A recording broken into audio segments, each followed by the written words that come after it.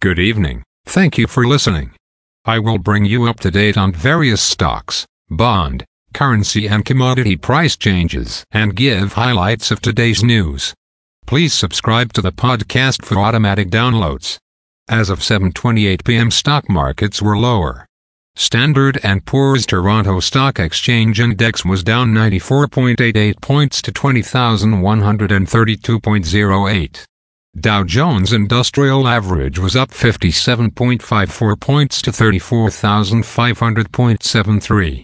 The Nasdaq was down 112.92 points to 15,371.44. Standard & Poor's 500 Index was down 14.34 points to 4,451.14. VIX futures are down 0 points to 15.28. Asia and Europe.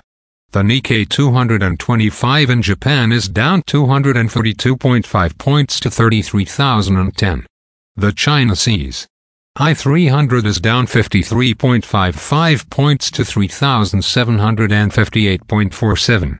The DAX in Germany was down 22.71 points to 15,718.66.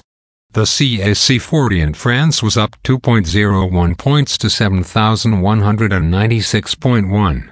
The FTSE 100 in London was up 15.98 points to 7,441.72. Commodity markets. Gold is up $1.40 to $1,943.90. Silver is down $0 to $23.24. Crude oil is down 17 cents to $86.70. Copper is down $0 to $3.76.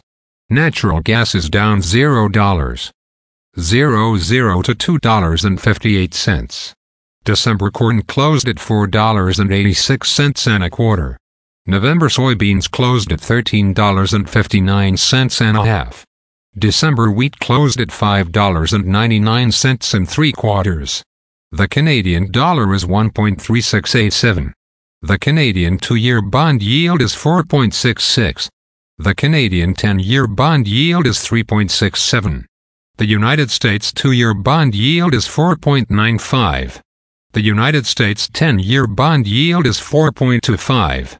Bitcoin is at $26,158. Highlights of today's news.